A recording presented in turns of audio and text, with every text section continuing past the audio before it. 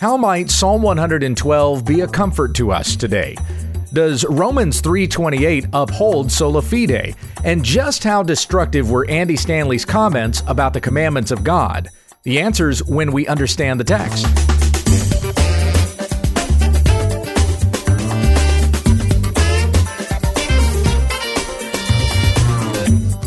This is When We Understand the Text, a daily Bible study in the Word of Christ, in whom there is no condemnation. For the law of the Spirit of life has set you free in Christ Jesus from the law of sin and death. Tell your friends about our ministry at wwutt.com. Here once again is Pastor Gabe. Thank you, Becky. You're welcome. It is March the 34th, 2020. I thought it was the 54th. How could it be March the 54th? Sure. What's the math on that? It just feels that long? Yeah. So we're up to March the 54th? I mean, really, March has been its whole year. It feels that way. It's been the longest March of all time. And then just when it felt like it was going to become spring, here we are in April. And what do we have, like a freezing rain warning or something like that? Yeah, we have a wintry mix warning. Yeah. Joy of all joys. Oh, yeah, it should be fun. That's what it is in Kansas right now. Hey, a shout out to Melissa in Moscow. Ooh, fun. Not Russia. Oh, which one? Moscow, Kansas. Woohoo! Even better. I mean, not even better, but pretty cool. The little Moscow. The little Moscow. You know how kind of like Manhattan, Kansas is called the Little Apple? Uh-huh. We'll just call Moscow, Kansas the little Russia. The little... Anyway, I wanted to shout out to Melissa because someone showed me that you were sharing the Romans teaching on Facebook this week. Oh, that's awesome. And I've been to Moscow, Kansas before. Mm-hmm. When I was in Christian radio, I actually went and spoke at a church out there. And I went and sang for a bunch of kids at a church out there one time. Oh, that's awesome. Took my guitar. I swear I've been through there, but I don't remember what for. Well, it's been a minute. That's not even really a through city either. No, it's not. Because it's just kind of out there. Yeah. You don't really drive through Moscow going anywhere except, I guess, driving a grain truck maybe. Well, it could have been. Yeah. It's just a little bitty farm town out there. So thank you, Melissa, for sharing the Romans study. You know, we're actually down on our listenership right now. We are. It's kind of strange. It's the count is something like it's 200 downloads an episode, fewer than we were a month ago. Yeah. And I think the reason for that is because there's a lot of people that aren't working regularly anymore. Or not driving to work anymore. Not driving to work anymore. Yeah. So, yeah, that's right. Working from home. Yeah. Because we were getting so many folks that were telling us, you know, it takes me 10 minutes to get to work. The drive. Yeah, that's right. 10 to 15 minutes to get to work, 10 to 15 minutes to get home. So I listen to half of it on the way and half of it on the way home. But yeah, since folks aren't driving anymore, we don't have that many downloads. But I kind of wonder if there are other ways that people are listening. Oh, that could be. Also, because we did open up Spotify. That's right, because we open up Spotify, and I don't think whatever gets played on Spotify actually counts toward the numbers that I look at on Podbean. Got it. Whatever it might happen to be. Even though the listener count is down, emails are up. That's awesome. Getting a lot more emails. So being the Friday edition of the broadcast, you can send your emails to whenweunderstandthetext@gmail.com. Ask whatever you want. If I don't know the answer, I will just say, I don't know. Let me look into that. We'll come back to it next week, perhaps. This first email comes from Stephen in Paris, Texas. Awesome. So we went from Moscow, Kansas to Paris, Texas. We're traveling all over. Dear Pastor Gabe and Becky, I just wanted to say thank you for your ministry on the What podcast. Aww. I received some news today that many others have already received, and that is that I'm going to be laid off from work. Aww. Your message today on Psalm 112 was uplifting and encouraging. I may lose my job, but God is still sovereign, and Jesus is who I need to truly trust more than myself and my job. Amen. Once I received the message of the layoff, I went into a depressed state, just as many others did, I'm sure. But your message today put things back into perspective, especially how you exposited Psalm 112, verse 7. That one really got to me. So again, praise the Lord. Just a thank you for you and your ministry. May God bless you and your family, and especially your ministry. Keep up the awesome job. A reminder again, Psalm 112, verse 7. He is not afraid of bad news, and his heart is firm trusting in the Lord. This is the man who fears the Lord and greatly delights in his commandments. He fears nothing, not afraid of bad news. His heart is steady. He will not be afraid until he looks in triumph on his adversaries. Stephen, we're going to pray for you, and we're going to do it right now. We're not going to wait till the end of the episode. We're going to go ahead and pray for Stephen and for anybody else who may have lost a job or the future looks quite uncertain because of things that are going on in the world today. We want to lift you up to the Lord. Heavenly Father, I pray that in the midst of these days when things look so uncertain to us, that these are days that are calling to our attention a need to rely on you in all things. We are assured in 2 Corinthians chapter 1 that you are the God of all comfort and the Father of mercies. And you have shown mercy to us through your Son, Jesus Christ. And in the message of the gospel, we are comforted. And though it may feel like that things are gloomy and just bound to get worse, this causes us to rely more upon God who raises the dead. And so may we stand like the man who is described in Psalm 112, who delights in the commandments of God, because it's your word that upholds the universe. So therefore, it is your word that is even over our situation, our circumstance right now.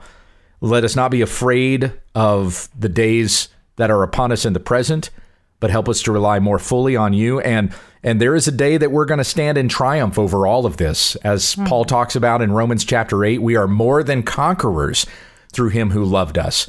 And we're even assured of that day when we stand on Mount Zion with our Lord God, looking back over everything that had been done in a lifetime and beyond. And we see how you were in each and every detail, working all things for our good and to your glory.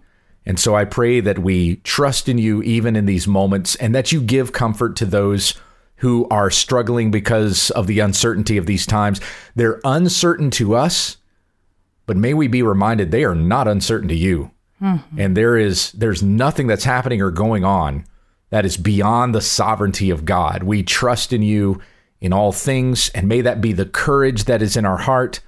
May it strengthen, uphold us in all of our present circumstances. May we even be a light to those who are around us. They see the struggle of our situation, and that we yet praise God in the midst of that.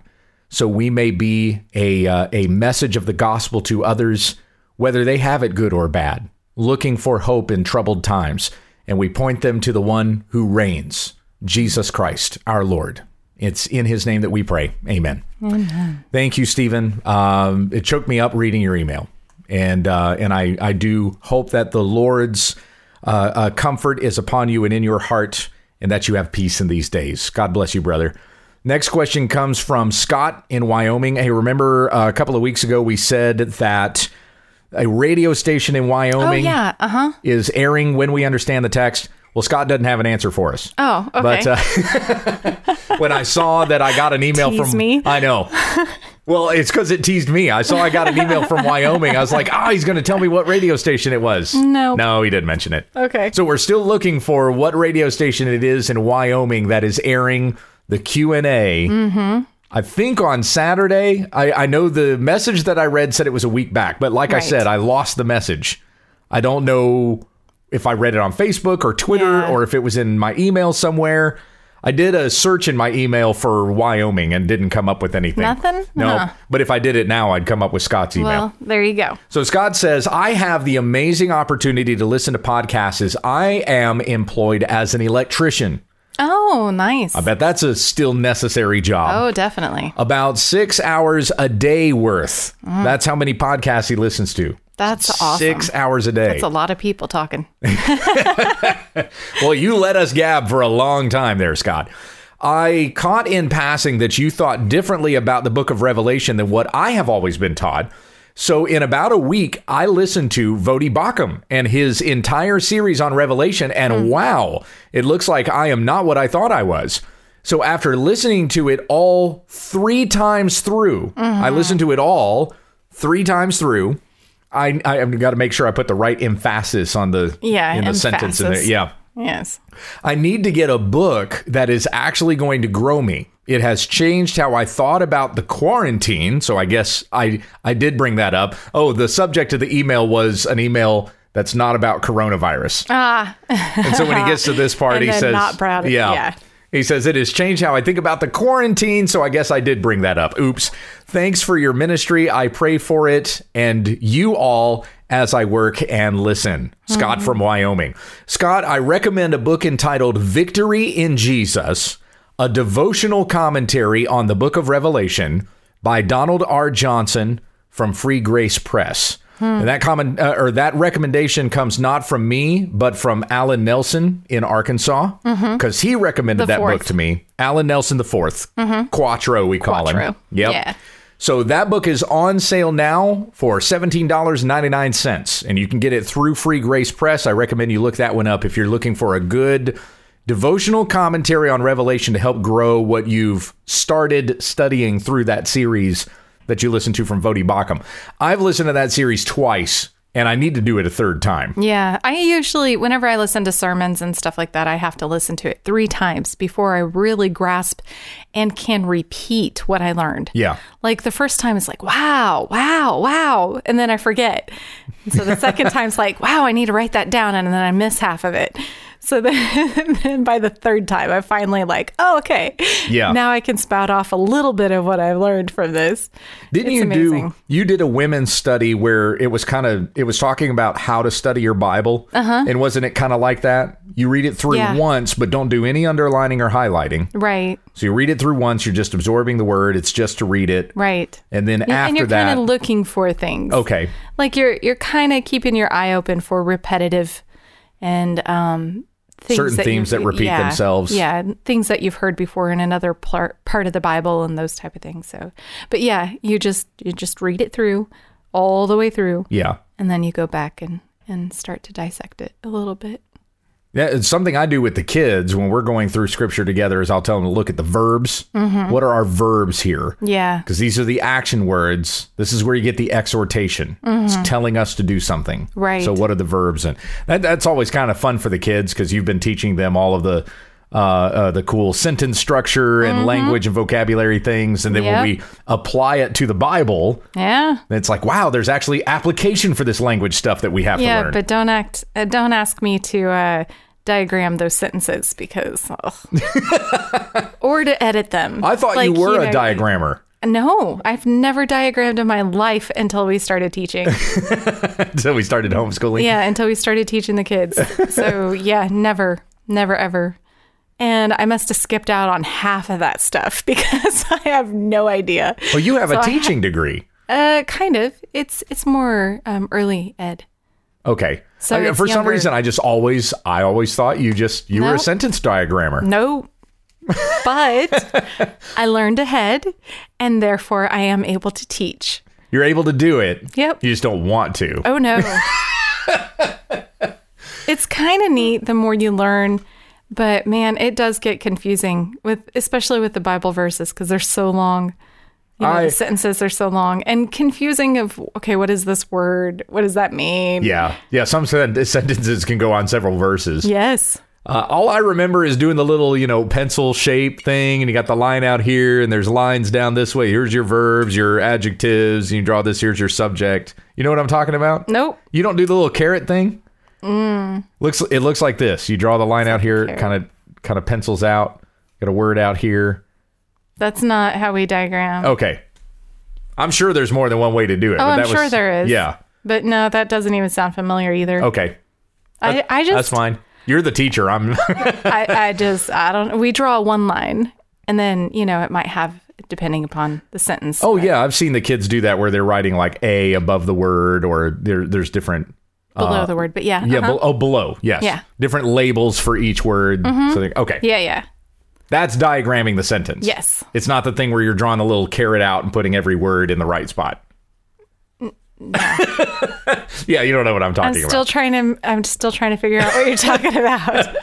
It was every school that I attended when I was a kid. That was how they taught you to diagram sentences. But I guess that's not the classical education model. Well, apparently. So yeah, that's not what we're going with. I don't know. Like I said, it's my first time. So there's that. Going on to the next email. I tried to put like a bunch of quick emails here first, but we're filling in between with commentary. Chris says, Pastor Gabe, thank you for answering my question about Sovereign Grace music on February the 21st. I only got to listening to it today. See, that's why our listener count's down. See, I told you when they went back. Everybody's down. Everybody's they went to back what they missed. That's right. Because I've missed a few. I need to go back. I am humbled by your thorough and biblical response. I am sad to say that our church has been canceled the last 2 Sundays and moved to a virtual live stream. A lot of churches doing that. Yeah. By the way, I talk about that a little bit in a blog I just wrote. So go to pastorgabe.com. If you're doing it today, Friday, it'll be the first blog that's up there. Praying that you and your assembly will not need to make that decision and for your health and submission to Christ amidst irrational panic and politicians who are using this pandemic to impose invasive sanctions. That's absolutely right. Stay strong in the Lord and know your ministry is not in vain. God bless you. Well, we are still meeting on Sunday, but I am also doing something online. We have half our congregation lives on Fort Riley. Yep. So their commanding officers are telling them they can't go anywhere. Right. And so it doesn't matter whether we have church or not, they can't go anywhere. Right. So our gathering is very, very small, and we're trying to keep it, spread out to accommodating. Am I using the right word there? We're following along with the restrictions that have been put in place. The suggested. Yes, suggested restrictions, which they have said, and this is voluntary. This is my city. Yeah, that's right. This is my city. It may be different where you are. Right. But in the city where I live, they are saying we're expecting people to voluntarily follow these restrictions that we put in place. And for the most part, I think we do. Yeah. So, and until those needs arise. Yes. And those yahoos. We take precautions, though. I mean, it's not like we go in and sure. cough all over everybody. Yeah. I mean, we're taking smart precautions even beyond what they tell us to do. Right. But yahoos out of New York who are making fun of people in the Midwest and the South because they won't stay home. Y'all live in New York. Yeah. You have a lot different. A totally different lifestyle there. We don't have Amazon Fresh, okay? Like, that's how rural we are. We live in a city and we don't have that, okay? We're still looking for self-rising yeast. We are. It's always sold out. Fast rising. Fast rise, is that what it is? Yes. Yes, I have the self-rising flour, the bread flour. Right. But we don't have the fast-rising yeast. Yeah, and I think the self-rising flour has the yeast in it, and that's why it's rising. But I don't know if it's rapid rising yeast. Stop! Don't make fun. I'm not a kitchen person. That does just sound like another label they would stick on food to try to how they'll always try new words. Yes. Is this going to attract somebody? I'm sure it has both. Buy this product. So now you're going to get rapid rising yeast. Rapid rising. Faster than fast. It's rapid. It's the fastest. Anyway. We're giving somebody an idea right now. Hey, if you coin it and it works out, let us know. I want to cut. This next email is from Jonathan. Hey there, I've got a quick question to you about Romans. That's great, because that's where we are in our New Testament study, which is going to be on hold this next week. We're going to do a Passion Week. Yeah. So going through passages that relate to the specific day during that week before Jesus was crucified and resurrected then on Sunday, because Easter Sunday is coming up on April the 12th. So we're going to do kind of a Passion Week study this coming week, and I'm going to start that on Sunday just via the podcast. That's not I'm not disrupting any of the sermons that I'm doing, the course that I'm on right now in preaching, because I'm going through the Sermon on the Mount. All that's going to be the same. But on the podcast, we're going to do a little sort of a Passion Week sort of a thing. We do that in our church every year, but obviously we're not going to do that this year because of the coronavirus restrictions that have been put in place. We're still meeting on Sunday morning. We're just not going to meet any other time of the week. Again, to follow along and not draw too much attention to ourselves, the restrictions that have been put in place by our city. So anyway, Jonathan's email going on. We Protestants tend to use Romans 3:28 in order to prove the doctrine of justification by faith alone. It says, "For we hold that one is justified by faith apart from works of the law. But some people tell me that the phrase works of the law isn't referring to the moral law, but only the ceremonial law, circumcision, Sabbath, etc. They say this because the very next verse says, or is God the God of Jews only? Is he not the God of Gentiles also? Yes, of Gentiles also. If works of the law was talking about the moral law, Paul wouldn't need to raise this question, since the Gentiles have the moral law written on their conscience, Romans 2:15. So, do you think that works of the law is talking about the moral law? Can this verse be used to prove sola fide? Thank you for taking my question. You guys are awesome. You're awesome too, Jonathan. Thank you so much. Romans chapter 3, verse 31. Do we then overthrow the law by this faith? By no means. On the contrary, we uphold the law. Is that talking about the ceremonial law or the moral law? Moral? Yeah, I would be talking about all the law. Yeah. How would you uphold the ceremonial law if the ceremonial law has been fulfilled in Christ? Yeah.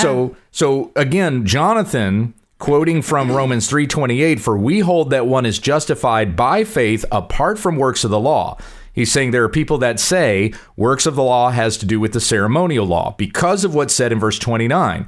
Or is God the God of Jews only? Is he not the God of Gentiles also? Yes, of Gentiles also. Going on to verse 30. Since God is one who will justify the circumcised by faith and the uncircumcised through faith, do we then overthrow the law by this faith? By no means. On the contrary, we uphold the law. What we're talking about there is the whole thing. There's nothing here that distinguishes between moral law and ceremonial law. I was going to say, it doesn't really, I mean, that's where my head was. It's like, it doesn't distinguish one from the other. Yeah. It just kind of encapsulates all of it. Yes. The whole thing. Right. And like you had quoted in starting tonight from Romans chapter 8, verses 1 and 2. There is therefore now no condemnation for those who are in Christ Jesus, for the law of the Spirit of life has set you free in Christ from the law of sin and death. Mm-hmm. The law, as Paul had explained back in Romans 7, just the chapter right before it, the law brought death. It brought forth death. Right. Because we couldn't keep the law, and so we were condemned by the law. Right. But in Christ, there is no condemnation. So we now have the law of the Spirit of life, and because the Spirit of Christ dwells within us, we do not overthrow the law by this faith. By no means. On the contrary, we uphold the law. Mm-hmm. We're talking about the whole law here, folks. Now, there are certainly certain things that apply differently than other things. The ceremonial law has a different context to it, having been fulfilled in Christ, than the moral law does. But you're still talking about a law that is summarized by the Ten Commandments. Right. That is the summary of the law. And when you keep the law by loving your neighbor or by loving God with all your heart, soul, mind, and strength, that is a work of the law. Mm-hmm. You cannot accomplish that without the Spirit of life. For as Paul goes on to explain in Romans chapter 8, verse 6, to set the mind on the flesh is death, but to set the mind on the Spirit is life and peace. For the mind that is set on the flesh is hostile to God, for it does not submit to God's law. Indeed, it cannot. Those who are in the flesh cannot please God. If you don't have the Spirit of life in you, you can't uphold the law. It isn't possible for you to. So you look like on the outside you're keeping the law, but on the inside you're full of dead men's bones. Yeah. As Jesus put it in Matthew 23. So then going on to verse 9, Romans 8:9, you, however, are not in the flesh, but in the Spirit, if in fact the Spirit of God dwells in you. Anyone who does not have the Spirit of Christ does not belong to him. But if Christ is in you, although the body is dead because of sin, the Spirit is life because of righteousness. If the Spirit of him who raised Jesus from the dead dwells in you, he who raised Christ Jesus from the dead will also give life to your mortal bodies through his Spirit who dwells in you. We are able to follow Christ and do the law of God in a way that is pleasing to God because of the Spirit that dwells in us.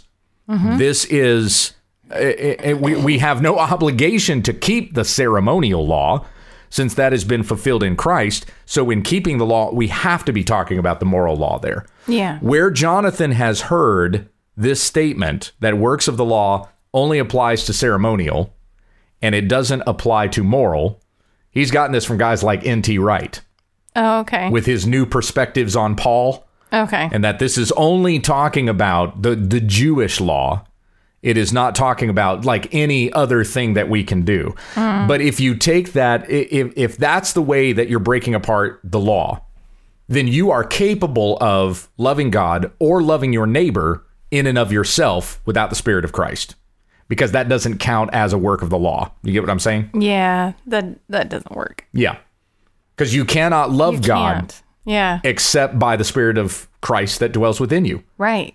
Whoever does not have the Spirit of Christ does not belong to him. So you can't love God and you can't love your neighbor in a way that is pleasing to God, except that you have the Spirit of Christ dwelling within you. Yeah. It just, that doesn't make any sense. Mind blown. Yeah. I know, but that's Romans for you. So, yes, when we talk about works of the law. No, I mean like the N.T. Wright. I know concept you're saying that N.T. Wright and what Jonathan's saying, that this argument that was raised to him, I know you're saying that doesn't make any sense. Right. But I'm saying mind blown over what we've just read in Romans 8. Yes. That's what I'm saying, mind Indeed. blown. Yes. Your mind was going in the direction of Pretty much. and my mind was going in the direction of woohoo.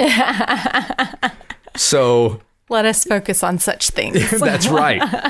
Let us focus on the Spirit of life that has been given to us by faith in Christ Jesus our Lord. Amen to that. So everything that we do for God is a work for God. Because remember that the Apostle Paul said to the Philippians, for it is God who works in you to will and to work for his good pleasure. So anything that you do for God is a work, but that work is not pleasing to God unless it's done in the Spirit of Christ. Ephesians 2:10, for you are his workmanship, created in Christ Jesus for good works, which God prepared for you beforehand that you should walk in them. Is that talking about the ceremonial law? That's talking about anything that we do for God. Is a work that we do unto his name, to his worship, for his pleasure, which again, we only do when we're doing it in the Spirit, not according to the flesh, but according to the Spirit that dwells within us. So I hope that clarifies that, Jonathan. It probably blew your mind some more, and you got some stuff to work out a little bit more in that. But yeah, that absolutely upholds sola fide.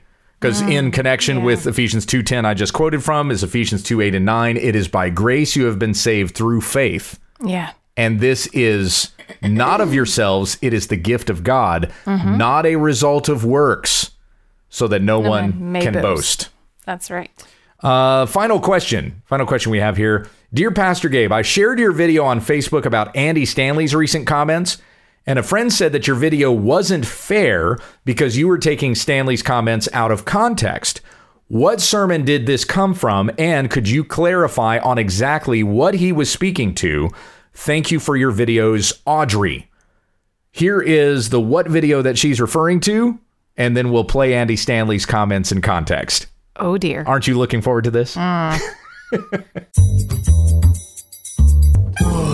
From the man who brought you teaching like this. For the Bible tells me so. And this is where our trouble began. And like this. Thou shalt not obey the 10 commandments because those aren't your commandments. Andy Stanley is back, and this time is just like the other times. God loves you more than God loves his commandments. Except Psalm 138:2 says he is exalted above all things, his name and his word.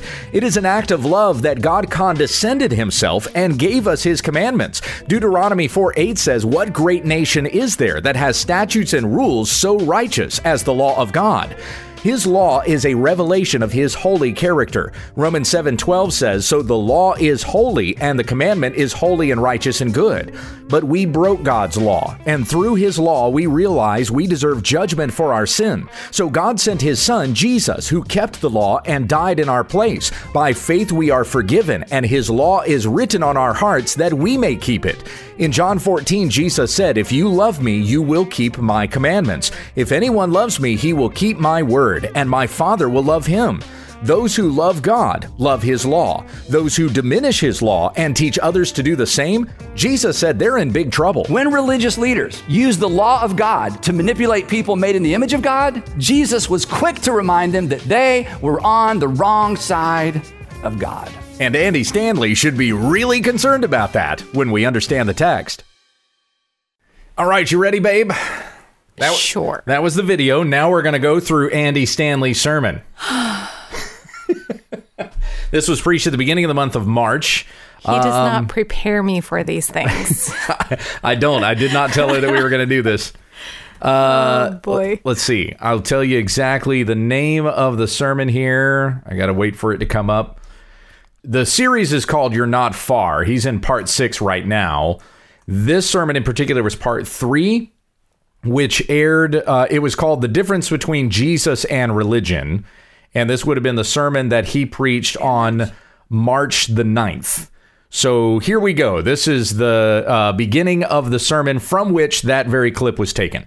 I don't know about your experience, but in my experience, the gravitational pull of religion is generally, and the way it's presented and the way that many of us experienced it, especially growing up, the gravitational pull of religion is usually towards some sort of behavioral conformity. There's like, this is how we do it here. If you're going to be a part of this church, if you're part of this religion, this is how we do it here.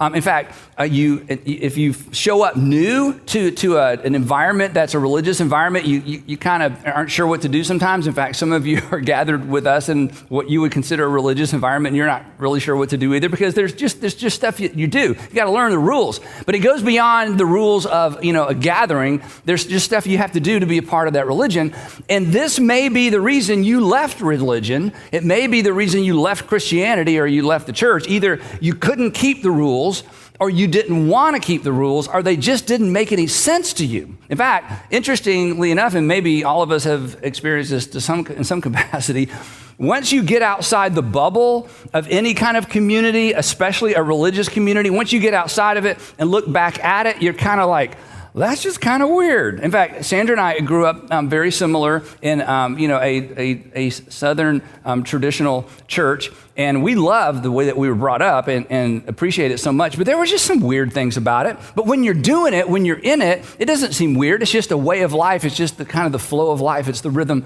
of life. But and along with the kind of things that are kind of harmless, sometimes a part of those little religious bubbles, sometimes they're a bit harmful. And once you get outside of it, again, it's kind of like you look at it and go, you know what, that doesn't even make any sense. It made sense at the time, but it doesn't make sense to me now. And this is true of basically any religious system, whether it's Christian or not. But somewhere along the way, as part of that little bubble or that little that little microcosm of behavior, there are behaviors, there are things that you're supposed to do and things you're never supposed to do, and there's generally some sort of condemnation, associated with those kinds of things.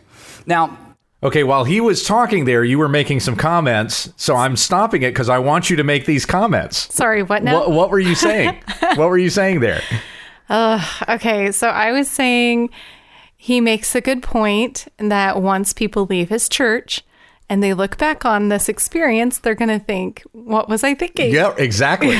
See, this is self-contradictory. Yeah. Because he thinks he's talking about the churches I was raised up in, or the churches you were raised up in.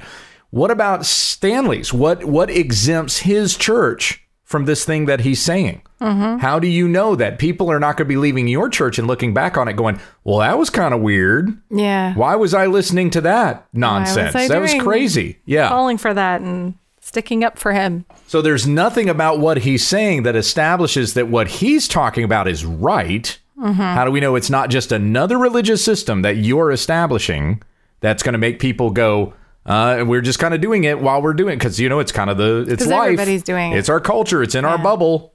So, yeah, there's some self-conflicting things about what he's talking about here. Now, this isn't necessarily wrong, what he's saying. Right. He's not starting from any objective ground.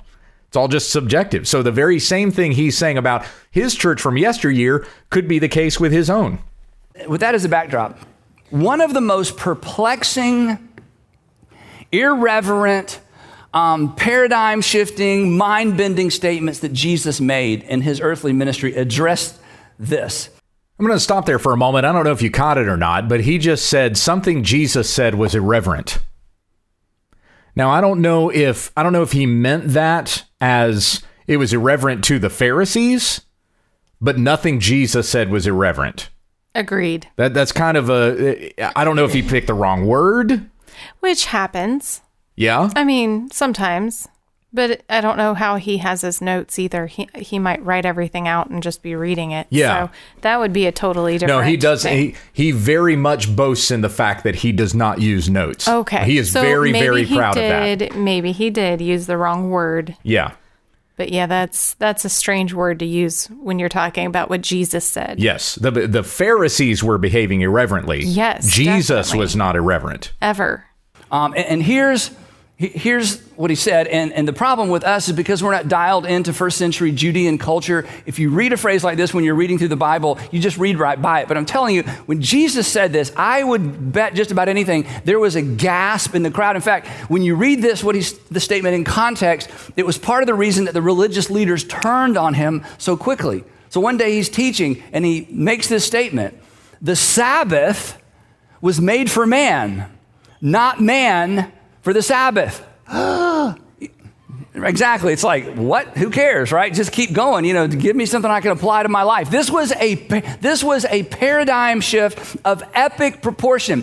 And the reason it is because first century Judaism and modern Judaism in some capacities, the Sabbath is everything. It's one of the hallmarks. It's one of the things that differentiates Jewish people from the rest of culture, how they keep Sabbath. And Sabbath was to be kept in such a way that even if you were a visitor in someone's home, even if you were a foreigner living in ancient Israel, especially, pre-first century, you had to keep Sabbath because that's just what everybody did. It was like one of the top 10, right? And the bottom line is that people are more important than the Sabbath. But the way it had been presented and the way it had been lived out is no. The Sabbath is everything because the Sabbath is somehow connected to the holiness of God. So consequently, you don't violate the Sabbath. And Jesus comes along and says, no, you don't understand my Father. The Sabbath was made for you. You weren't made for the Sabbath. And as it turns out, what was true of the Sabbath was true of the entire law. Now, what does that sound like to you? Wonky. Why? Why does that sound wonky to you? So he's teaching on Mark 2:27. Jesus said to them, the Sabbath was made for man, not man for the Sabbath. So everything that Andy Stanley was explaining there about what Jesus said, why does that sound off to you? I can't put my finger on it. It's like a lot of things. They just don't sound right, but I can't explain it. Okay. He has not properly framed here. I'm helping you out. Please do. He's not properly framed what the Pharisees were doing. He's framed it as if the Pharisees were just lambasting people for not keeping the Sabbath. Okay. But the Pharisees had added laws to the Sabbath.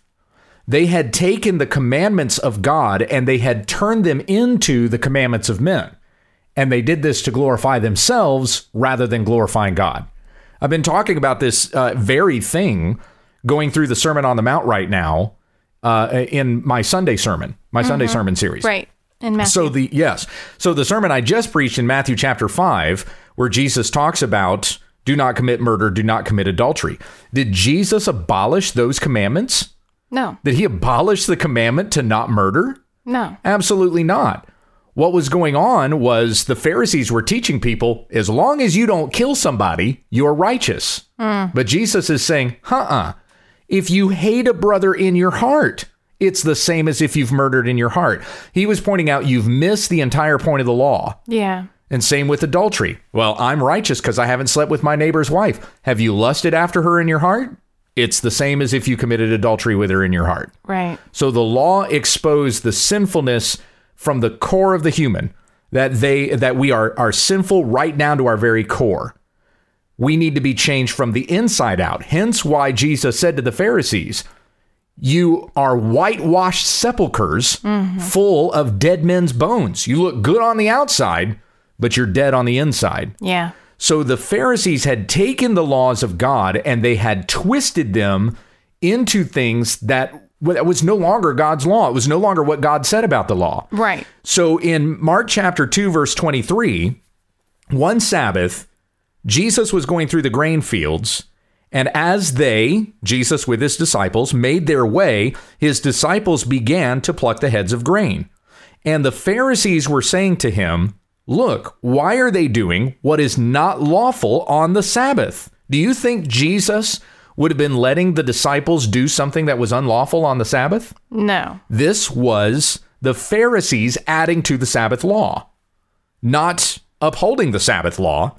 And Jesus said to them, have you never read what David did when he was in need and was hungry, he and those who were with him, how he entered the house of God in the time of Abiathar the high priest and ate the bread of the presence, which it is not lawful for any but the priest to eat, and also gave it to those who were with him. And he said to them, the Sabbath was made for man, not man for the Sabbath. So the Son of Man is Lord even of the Sabbath. What Jesus was saying there was a condemnation of the Pharisees because you, a man, was making this law out to be what you wanted it to be. Right. So this is Jesus' condemnation of the Pharisees. It wasn't him saying what Andy Stanley is about to say. Okay. So listen next to how Stanley explains Here we go. this passage. But the religious folks in that culture, and unfortunately religious folks in modern culture, get this turned around. So let me say it a different way, because I can tell they're still kind of like, I'm not even sure what you're talking about. So let me put it in modern terminology. Nobody has children, so there will be someone to play with the toys. Let me say that again. Couples aren't like, we've got all these toys. We should have some children. There's nobody playing with these toys. We need to get ourselves some kids so the toys won't be bored, right? No, toys are for the benefit of the children, not the other way around. What is wrong with that illustration? The law is not a toy. The law is not a toy. The law is the law. Oh, boy. What do we have laws for? But to govern us, to guide us. Yes. Laws are for our benefit. Right. And God gave us his law for his glory. That we would worship God by keeping his commandments. Right. Jesus says in John 14:15, you will show me that you love me when you obey my commandments. The law that God gave in the Garden of Eden. I mean, just think of this. God created everything perfect. Adam and Eve are living in paradise. Right. God gives them a law. Yep. Don't eat from this tree. You can eat from every other tree, but do not eat from the tree of the knowledge of good and evil. For the day that you eat of it, you will surely die. Why did God even give them that? Why did he even set that in place for them to stumble and fall and sin and curse all of creation? Because remember, this was paradise. Everything was perfect. So in perfection, we obey God. We glorify God by being obedient to him.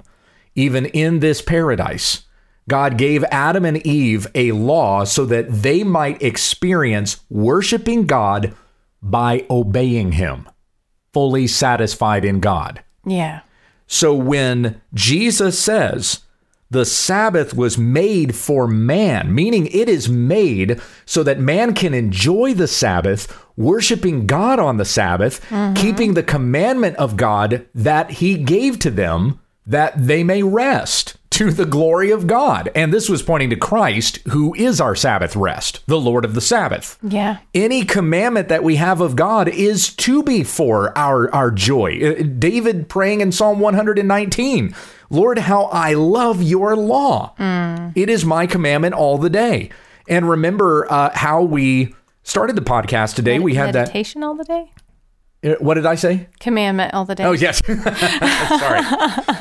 Yeah, it's my meditation all the day. How I love your law. It is my meditation all the day. It is my commandment all the day, too. Yes. But yeah, I meditate that's why I was on like, it. well, I don't know if I should disagree with you because you're right. Remember how we started that wonderful email we got from Stephen, the how uplifted he was by Psalm 112. And how does that begin? Yeah. Blessed is the man who fears the Lord, who greatly delights in his commandments, delighting in the commandments of God. Because again, it's by the command of God that all things are upheld. Hebrews 1:3. Christ is upholding everything by the word of his power. Yeah. We know that it is by the word of God that all things are working together for good for those who love God and are called according to his purpose. And so this is our comfort, to love God's commandments. Yes. The way Stanley is diminishing God's That's commandments. what I was going to say. He's making it so low, comparing it to toys. Yes. I mean, What he's doing is irreverent. That's not rules. It's not guidelines. It's not even anywhere close to, it's toys. I mean, with the way that he's diminishing God's law like this, somebody may not even think about it sitting in his congregation and laughing at his jokes, but he's taking away everybody's hope. yeah. Can God's word not be trusted? Should we not delight in this? Is it really a burden to us that we have to diminish his law in this way? That's what Stanley's doing. He's making God's commandment a burden. He's playing mind tricks with them, because he's making them think that he has all the answers, and so they have to come back continuously to get the answers from him, because they can't trust the Bible. You can't trust anybody, but And especially anybody who trusts the Bible like that, they obviously don't know, because, Yeah, and especially with the way that he set up this sermon. He set it up with, just think about all the stuff you were taught. Yeah. It's all wrong. Yep. You were in this bubble, and now I'm going to set you straight. Right. It's so frustrating. It is very frustrating. And it's exactly what I said on the podcast yesterday, when my desire and my burden as a pastor is to get people to love God's word, and here comes this guy diminishing it. Yeah. So back to Jesus' point, let me put it a different way. This is huge. In fact, this may be hard for you to believe, that God did not create us so there would be someone to keep his rules. That his commands are for people, because God is for people, and specifically, God is for you. Now, again, let me put it a different way. That God, this is what Jesus is about to teach us. I'm just kind of giving you a heads up in case you leave early or you lose power. God loves you more than God loves his commandments. And when you get this reversed, people get hurt. Nope. What Stanley is doing is hurting people. This thing of God loves you more than his commandments means that he elevates you above his word. And the psalm, again, that I followed that up with. And his word is himself, right? That's right. God's revelation is in his word. Jesus says in Mark 8:38, whoever is ashamed of me and my word, I will be ashamed of him on the day of glory when I return in the glory of my Father and of the holy angels. Again, Psalm 138, verse 2, God has elevated above all things his name and his word. Yeah. Do you have authority over the word of God? Absolutely not. Absolutely not. Therefore, you are not elevated above the commandments of God. There's no point in a commandment at all if you are higher than the commandment. True. And there's no reason to trust any word of God when you are higher than his word. Right. Because you are untrustworthy. Your opinions shift and change all the time. You're being tossed around in the wind. Yep. And suddenly you're higher than the word of God. Oh, boy. You have no assurances of anything at all. We are in trouble if that is the case. Stanley has taken away everybody's hope and peace in the word of Christ by saying you're more important than his word. Now, I don't think that he's doing that deliberately, but I don't think he's actually thought through what he's saying. He thinks what he's saying is really, really witty, and he thinks all the people that are sitting under him, and all the people that are sitting under him are thinking the same thing. Wow, this is insightful. I haven't ever thought of this. They think that they're being set free because I don't have to listen to God's word anymore, when the reality is Andy Stanley is enslaving them to the passions of their flesh. Scary. When you get this reversed, when somehow the be-all, end-all is the rule, not the people, people get hurt. And religious leaders have leveraged this backwards for generations. And we're about to discover Jesus dives into this dialogue, into this conversation, and into this tension, and he stirs things up. And eventually, he'd be arrested and crucified because he just wouldn't play along with the way that people had twisted his father's words. In fact, as we're about to discover, when religious leaders, and I'm part of the problem, or I certainly can be. Wow, the lack of self-awareness there.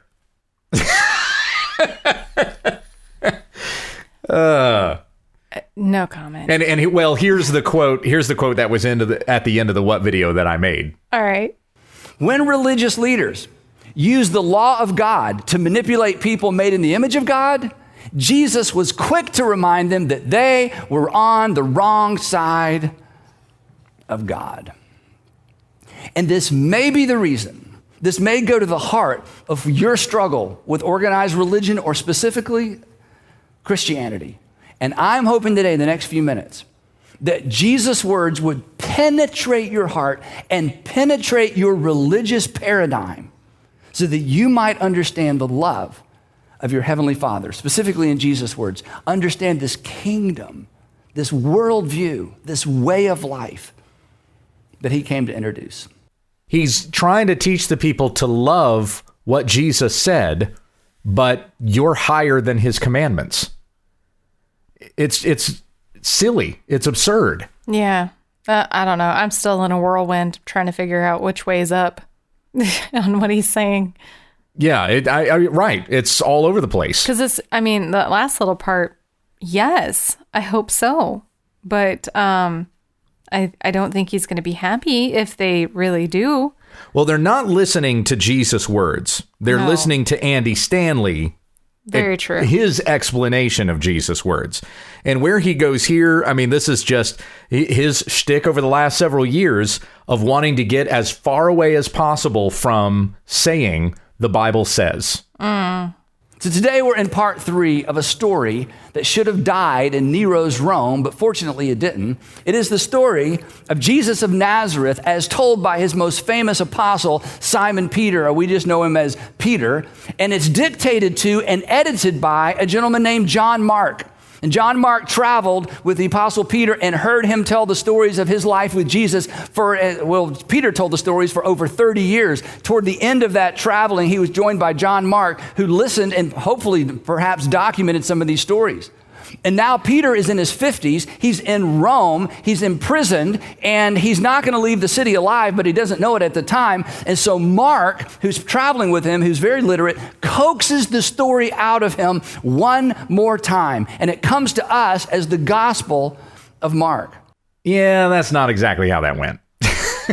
It sounded like he was filling in a lot of blanks. Yeah, he's kind of making up his own backstory. Yeah. Some of that stuff was right.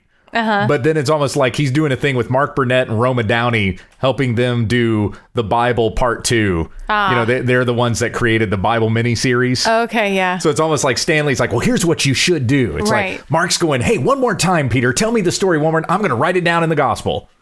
Yeah. That's not exactly how that went. But anyway, that's not my last point.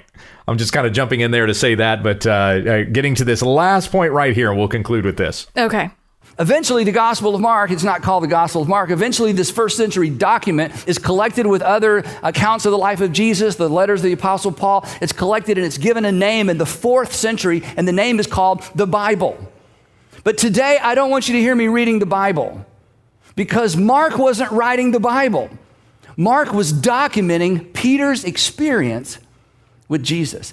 Andy Stanley would walk barefoot over broken glass before he would ever say, the Bible says. It sure sounds that way. It's like he wants to say, Mark says. Oh, Yeah. so you mean the Bible says? No. Because he wasn't writing that. Even though Peter's the one who said, 2 Peter chapter 1, we have the prophetic word more fully confirmed. Yes. To which you would pay attention. And it is God-breathed. How? All scripture is God-breathed. How on earth? Whatever Stanley thinks he's accomplishing with his audience, whatever he's got in his mind that he wants to bring his audience to, he's actually setting up a bunch of people who will not revere the word of God. At all. Yeah. Not at all. They'll even think of it as a book full of stories. Yep. Just a book full of stories. Because when Stanley goes through this, and you can hear the way he's even kind of embellishing as he goes, he's going to go through this and he's going to mention a few verses, but then you're getting Andy Stanley's version in between. Yeah. So this is Stanley's telling of the story. It's the Andy Stanley Message Bible. Mm-hmm. The way he preaches is you're getting Eugene Peterson the way he did the Message, only worse. Yes. It's Andy Stanley. You can do worse than the Message Bible, believe it or not. Anyway, so that's that sermon. Audrey, I hope that clarified some things. You know, every time that I do a critique of Andy Stanley's stuff, he's got a faithful crew who will say exactly what you experienced, Audrey. And they say this to me. No, you're taking Stanley's comments out of context. You need to listen to the whole sermon. And then you listen to the whole sermon and they tell you, well, you need to listen to the whole series. Well, I've done this. Yeah. I've done this many times. I've listened to the whole sermon. I've listened to the whole series. In this case, I haven't because he's not done with the whole series. But I've done this many times before. And when I listen to the whole sermon, it's always worse than the little snippet that you heard that I took out to critique. And this is often the way it goes with false teachers. Yeah. You'll hear a comment from a false teacher that'll kind of go viral and it'll make its way into a video and something like that. Mm-hmm. And they'll probably have a select few that'll say, no, you're taking that out of context. Yeah. It's always worse in context. The context is 99.9% of the time it's way worse. We weren't there for the feels. Thanks for bringing it back to the feels, babe. Anytime. I'm instantly wrong. Can't argue with my feels. Once somebody says, but I feel... Now, that's it. You're done. Game over. You're done. That's it. You're out. No matter what you say. Nope. Doesn't matter. It doesn't trump the feels. Well, God bless you guys. Thank you so much. Let's do a quick prayer at the conclusion here. Heavenly Father, I pray that you keep us faithful to your word and that we would be a people who delight in your commandments. For it is how we demonstrate our love for God, that we keep the commandments of Christ. Help us to love God with all of our heart, and we learn more and more day by day what that means, and to love our neighbor as ourselves. That even in loving our neighbor, this is worship to God. Let us not lose sight of your promises, which are bound up in your law, in your commandments, in what Christ fulfilled, in what he commanded and what he promised. Let us hold fast to these things until the day of glory. It's in Jesus' name that we pray. Amen. Amen.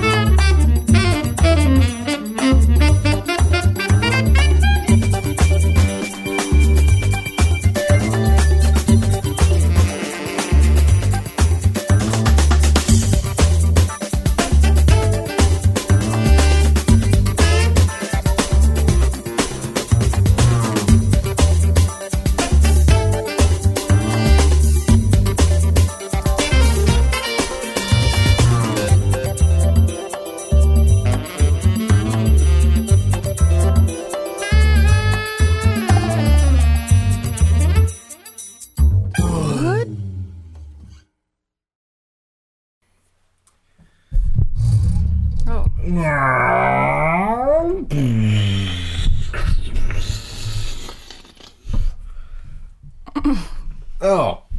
Thanks. Anything else? Yeah. Like my sound effects there? Sure. That's sounds it makes when I'm getting the microphone closer to you. Well. Still can't get it right. Creak.